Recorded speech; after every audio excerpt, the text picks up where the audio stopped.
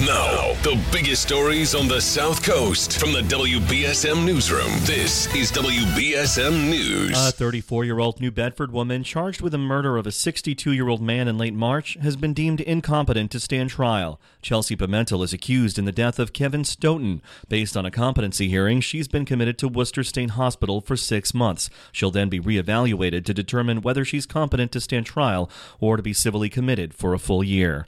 Police are investigating back-to-back crashes on Cranberry Highway in Wareham. 2 separate crashes stalled traffic late yesterday. The first crash involved a police cruiser near Charge Pond Road, and shortly after, a car overturned in a nearby crash. No injuries were reported. A high-ranking member of Florida Governor Ron DeSantis' administration was personally involved in coordinating chartered flights of migrants to Martha's Vineyard. Evidence of public safety czar Larry Keefe's role is found in text messages obtained from the governor's office in response to an open records request from the Boston Globe. In September, about 50 migrants were flown to the island unexpectedly. DeSantis took credit for the operation. 35 years after 2 girls were sexually assaulted in Rhode Island, an arrest has been made in Indiana. 66-year-old Frank Joseph Thies is accused of assaulting girls who were 11 and 13 at the time. The alleged assault happened at Knife Point in Exeter in 1987.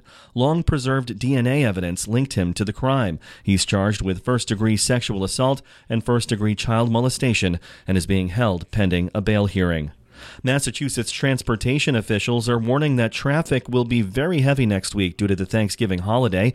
All road construction projects statewide will stop until after the holiday weekend, and extra police patrols will be deployed. The public is urged to plan ahead, stay informed about the latest road conditions, travel during off-peak hours, and consider public transportation. In sports, the Boston Celtics will see if they can make it a 9-game streak tomorrow in New Orleans, and 2 of the biggest names in New England sports history are involved in a lawsuit by crypto investors. Retired Red Sox star David Ortiz and former New England Patriots quarterback Tom Brady are named in the class action suit filed Tuesday after the collapse of the cryptocurrency company FTX.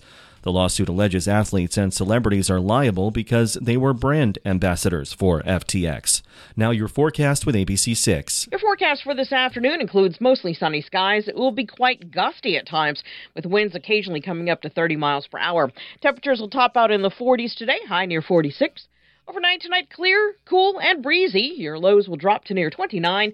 And for Friday, look for plenty of sunshine with a high of 45. From the ABC6 Weather Center, I'm meteorologist Kelly Bates on New Bedford's News Talk Station, 1420 WBSM. I'm Phil Devitt for WBSM News. Stay up to date with New Bedford's News Talk Station, 1420 WBSM.